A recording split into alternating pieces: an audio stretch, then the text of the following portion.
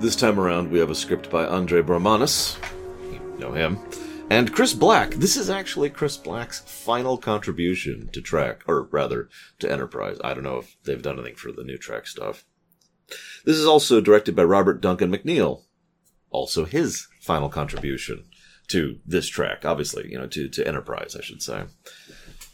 That's 3 now of our regulars that we've said goodbye to. And again, kind of indicative of the changing of the guard that was about to happen, which we'll talk more about in, 2 episodes at this point. This episode was nominated for an Emmy for special effects, which may sound familiar because it actually won. Yay! They did it.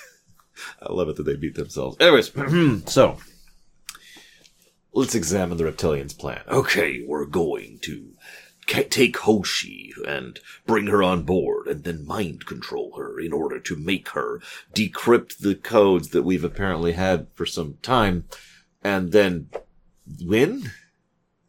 Why jump the gun on this? Why not just wait? Why not just be like, yes, we will agree to delay the weapon, but we demand more evidence from, Archer or whatever. And then while they're doing that, have your people, who are probably a little bit more familiar with, the codes and the language and all that, decrypt those codes. And then when you succeed and have access to the weapon, launch the weapon. The fact that they jumped the gun on this is kind of, huh? What? Whatever. This then leads to, we will torture her horribly. Because I've got faith. I'm sorry. I know that I kind of said I'd stop talking about the intro song, but it's amusing, especially in season 3 where there's all these dark, horrible, oh my gosh, moments during the cold open, where it immediately cuts from Hoshi going, no, to that stupid intro song. Oh my gosh. So, this then leads to Reed, who has to report on the death of Hawkins to Hayes. Yeah. What's interesting about this scene is that there's some tension flaring there, but it's obviously a different type of tension, and it should be. And we'll discuss that more in a bit. But Reed is going to get some character time in this, and so is Hayes, actually, so that's some good stuff. But again, and this is part of why I'm pointing this out, you'll notice that Hawkins' death continues to be relevant. I hate to point this out. There's obviously better ways to do the death of a character than this. But if you want to kill off a random character and, in a red shirty kind of a fashion, this is a good way to do it. Having it be a significant character point between 2 other characters who've already had dynamics between each other and have it be a sticking point in the following episode as well. That's good. I'm with it. Anyways, this then leads to Archer, who's yelling at his allies, as usual. Archer, I actually have very little good to say about Archer in this episode. There's one good scene he's in, like a legitimately good scene. The rest of the time, he's just kind of yelly. I know. He's broken, he's terrible, he's barely holding it together, he's having issues, and everything's falling apart, so I get it. I'm not trying to lie, or not to lie, to yell, I guess is the word I'm going for, at him. I just can't help but think of other Starfleet captains that we've seen and how they would react into these circumstances, Anyways, whatever. As we've already said, Archer sucks. Not in a bad way. So naturally, it's parasites. We've got to inject her brain with parasites. In so doing, we will be able to reconfigure her neural pathways. Don't worry. It doesn't really have any significance on anything. Other than making her compliant in order to do this. Is such a dumb plan. The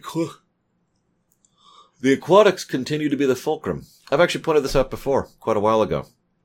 They're the ones who so much of the Xindi Nation and the Xindi Council have tilted on the axis of the aquatics. And it's mentioned several times, even in this very episode. It's just interesting that so much of this decision and what happens here leans entirely on what's going to be done by the aquatics. It's also interesting to me because the aquatics are probably the most engaging Xindi species. They're different. Most of the other species are just, they're people, right? And that's fine. I don't have anything against people. I like Star Wars as much as the next person. But the aquatics are actually different. They have a cultural variance and a personal bias that changes them to the point where you have to actually interact with them differently than you would just a normal person. I like that. That's good. It's cool. This then leads to Archer using the opposite tactic. This is why I said lie earlier, because I was thinking about this point. Archer has been unabashedly honest and open at every junction. And that is what's been winning him everyone. That's been winning everyone over. Except the aquatics. It just didn't work with the aquatics. So he lies. He says, we can disable the sphere network if you help me save my people. Now, you could argue if that's a lie or not. I'm not going to debate it. I think it's a lie because at that moment, what he is doing is promising something that he is not sure he can do. It might, and he does have intention to do it. He does want to accomplish this action. But he's not sure he can. At the very least, this is overpromising. And there is a reek of desperation there, but it is interesting that in his desperation, he does offer the one thing the aquatics actually give a damn about. Because, well, this makes sense. I'm not even sure any of the writers ever thought about this. Lord knows Archer didn't think about this. The aquatics are slow, deliberate, and patient. By logical conclusion, I keep screwing up my words today. I blame the sunstroke. By logical conclusion, that means they are long-term thinkers. They want a solution for 10 years from now, 50 years from now, 100 years from now. Taking out the spheres, removing the expanse, that's a long-term plan. Saving your people, destroying the reptilians, all of this is immediate stuff, and that's just different. Now, a balanced mind might say that there is value in the immediacy as there is value in the later. You need the barracks to build the starport, after all. But the aquatics seem, from my analysis, to lean very heavily on the later. They only really care about the later. Everything else is just low priority. Thus, Archer's offer to do a very large, long-term solution to something that they've probably been considering for some time, that's what gets their attention and gets them into the immediacy. I just want to say, by the way, that I love the visual of the weapon. While Enterprise's CGI in many cases hasn't really held up all that well, it varies, sometimes it's like, oh, that looks great, and sometimes it's like, okay, like the insectoids the aquatics are pretty good, just to use a direct contrast. I think the weapon looks great. Not just the actual visualization of it, but the design of it. The rotating rings and the layers of the sphere going down, and the fact that it's just always moving and rotating as it goes. It just, I don't know, it looks really cool. I am well impressed, and I wanted to comment on that because we really get to see it in this episode and the next one. So, Dahlem is in a big hurry. Oh my gosh, we need to make sure that this happens now. If only I had decided to wait and be patient and, use my own agents rather than kidnap some stupid human. Not that I'm saying Hoshi is stupid, but he probably would. I'm saying his plan is stupid, and Dahlem himself isn't exactly impressing me here. We also find out that Hoshi managed to sabotage them, which ended up being a good thing because they needed every minute they could get, remember. She also tries to commit suicide to sabotage them. Interesting act. I hate to see this, but I almost wish she had attempted that earlier when she probably could have actually gotten away with it. But, whatever. It is funny, though, that the only reason that she fails at committing suicide is because the one section she decides to jump over has railing. If you don't understand why I'm bringing that up, look at any of the long shots of the interior of the weapon. There's no railing, anywhere, except for this one little section, which is where she happened to try to go over. Look, I like this episode a lot, actually, but it's got some issues. This then leads to Paul and Tucker, who are, as usual, good together. It's very rare they are not, and this is a good scene. What's really the best part, though, as he's like, I don't know what's going on. I don't know if maybe you haven't had a chance to meditate. I'm just going to get some of my work done in engineering, okay? She's like, and she calls him Trip. First time, by the way. First time she ever calls him Trip. He's just like, and she admits, I'm having trouble controlling my emotions. But what's really cool is she still can't quite bring herself to just be open about it. Instead, what she says is, and I wrote this down, it might be difficult to do to get control of her emotions, especially on my own. I like that, because what she's saying is, please don't leave me. I need your help. When this is over, I'm all ears. And she smiles, just for like a millisecond, she smiles at that. Good stuff, good stuff. Now, this then leads to Dahlem being like, hey, so I've decided that you suck. Is there anything you can do to assist us in this matter? And what really bothers me about this scene is Dahlem brings up plenty of valid reasons why the Sphere Builders should be able to help him and why the Tutarians should be getting involved in this matter. And she doesn't have any answer for that. She just does the same trick she always does with him. Don't question me. You suck. And then she goes to straight up threats. Unless you want a future in which the reptilians are not dominant, shut the hell up. And he's like, okay, fine. I admit. I will accept being the bad guy. This leads me to a small complaint, if I might. What the heck are the abilities of the Tutarians here? They just do whatever the plot requires, is really what it boils down to. They can send back things in time, but only sometimes. And even though they could have done so 100 other times, they don't. And you're probably thinking, well, Laura, they don't want to be caught by the other time people. Yeah, but they managed it the one time, and just because they failed once doesn't mean they're going to fail a second time. They also are able to build the spheres thousands of years in the past, and slowly build more spheres, because the expanse is slowly expanding, right? They're able to control the spheres across time and artificially generate these things, and yet they won't get delivered. My point is, the level of capacity they have shown to be able to interact with the past, and which they do without interference from the other temporal powers, indicates that they should have won a long time ago. And that's kind of my point.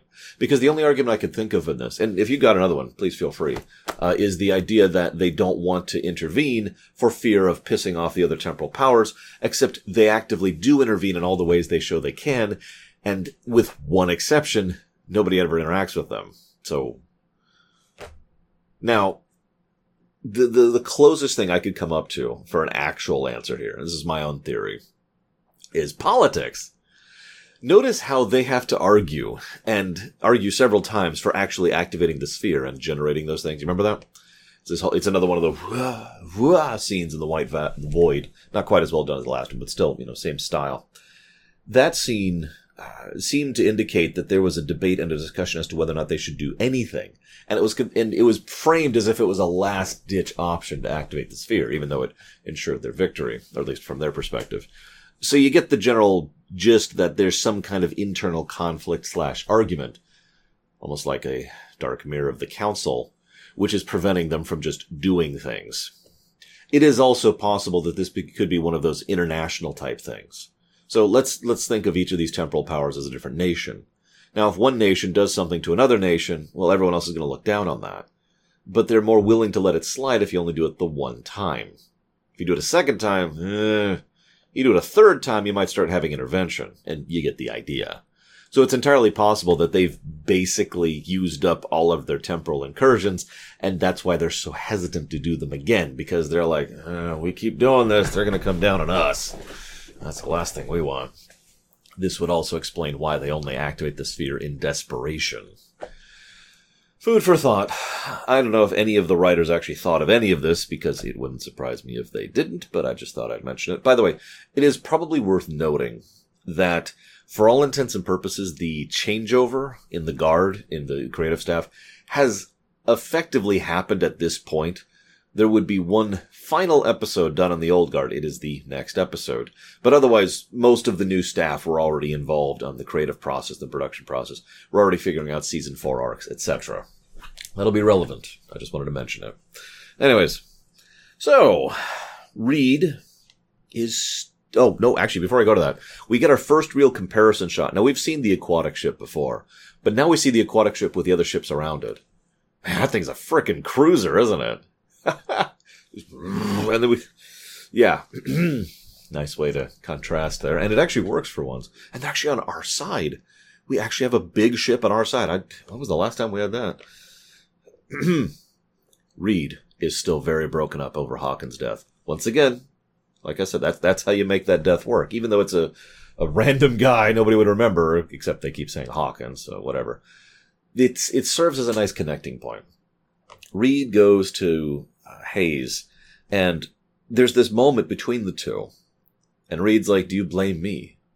And he just says it honestly. And Hayes is like, no. He doesn't say no. What he says is, I blame myself. If I had been there, maybe there was something I could do. And then Reed, Hayes mentions, we've unified, we're part of the crew, we're going to get her back, everything. And it's just a good character moment between the two.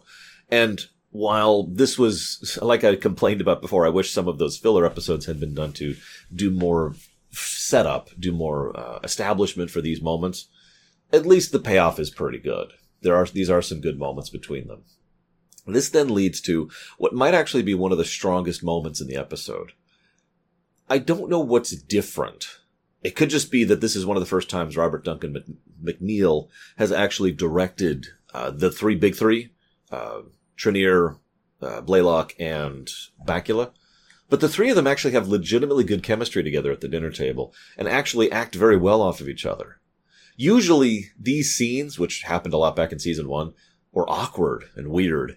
Like Trip would act well off of her, or he would act, Archer would act well off of Trip, and there would be like a two dynamic, and the third person would be the odd person out, or there'd be a guest star there who would just kind of act a little bit weird or whatever. But they've never had this level of gelling and just general good working against each other, ever. I've never seen this before, to date, in this series. And I just wanted to give special praise to it. It's just a little scene, too.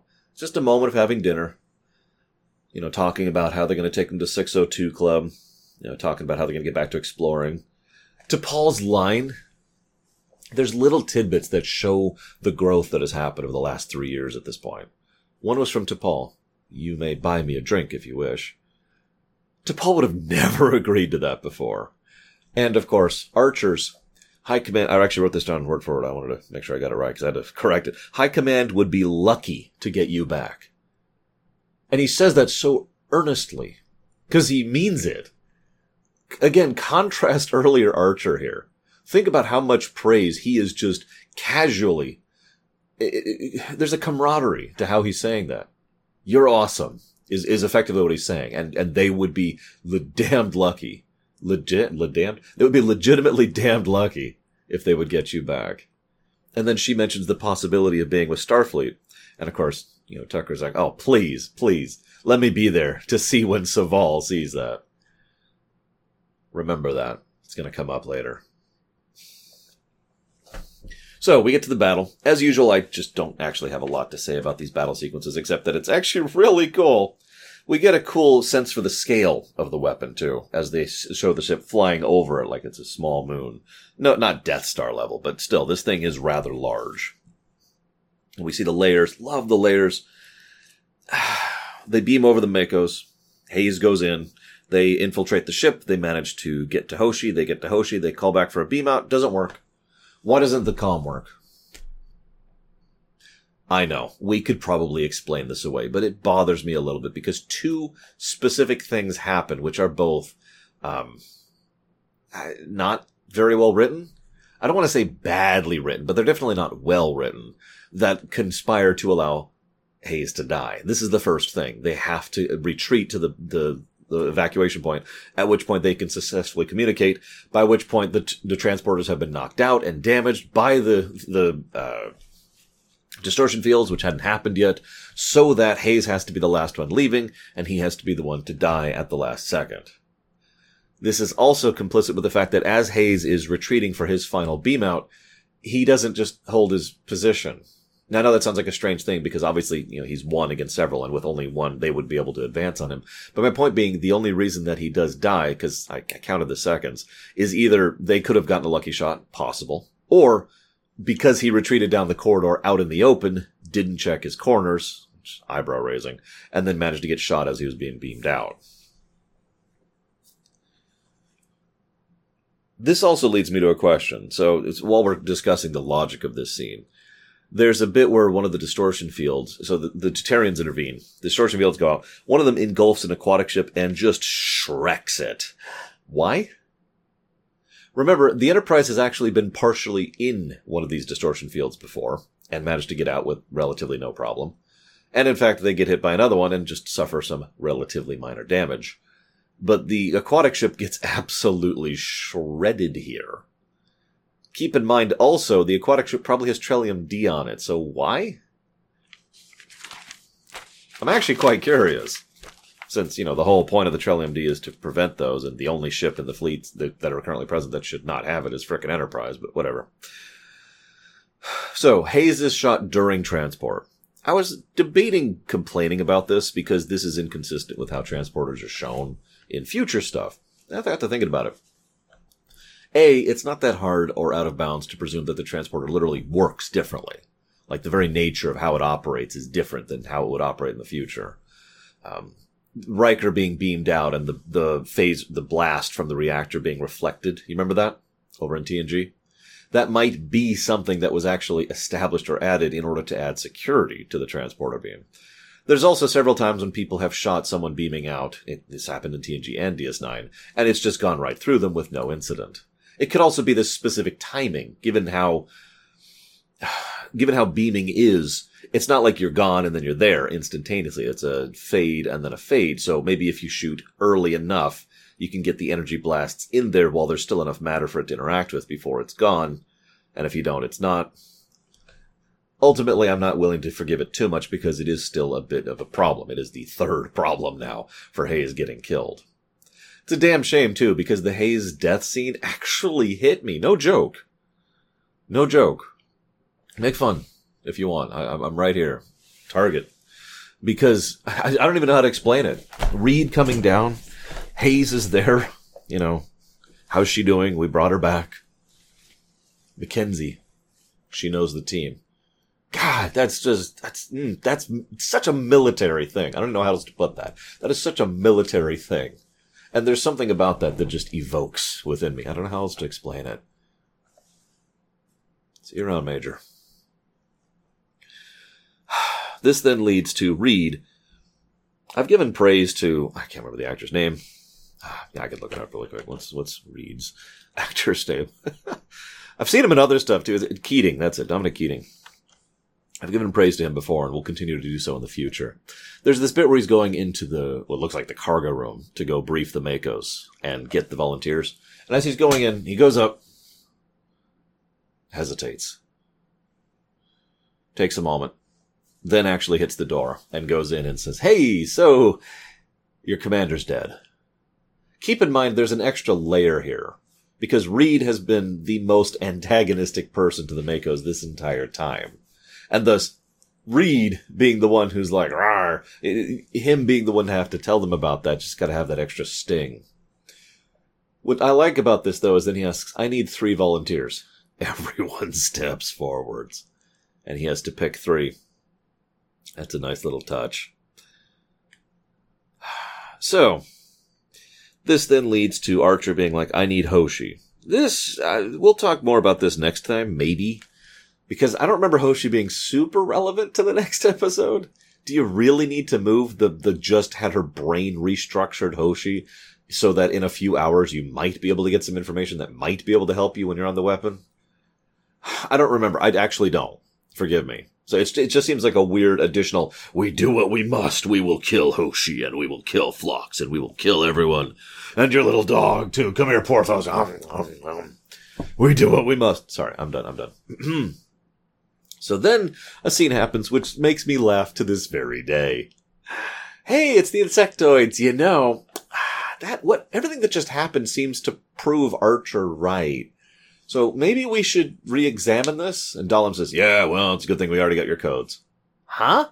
And then what happens is Dahlem surprisingly leisurely takes his time destroying the insectoid ship. It takes him like 20 seconds to finally get around to it. The whole time I figured the insectoids are over there like, "What? Did he say our code? Did we give him his codes already? We're being fired on." And there goes the insectoids. Good move, insectoids. I hope you enjoyed that. I only wanted to point this out, though. This is something that I've mentioned 3 times across this whole season. I forgive you if you forgot all the times I brought it up. But I kept poking at it because I knew this was coming. It's one of the advantages of knowing this stuff when it comes to ruminations. Because, I don't have a nice way to put this. The insectoids are portrayed as not bad guys.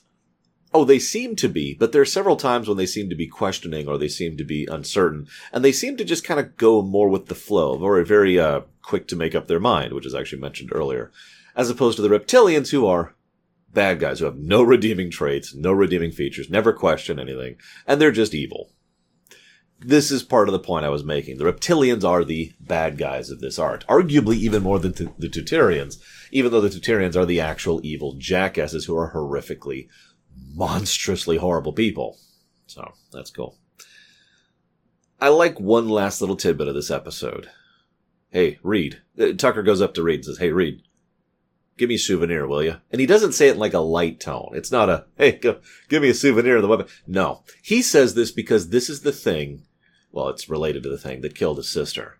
Reed knows that. It was one of the, they had this conversation point multiple times quite some time ago. He is asking, bring me back a trophy. And Reed gets it. And we once again have a nice scene between the big three. And once again, we have string continuity. Next episode will start immediately after this one. We'll have a lot to talk about next week. See you there.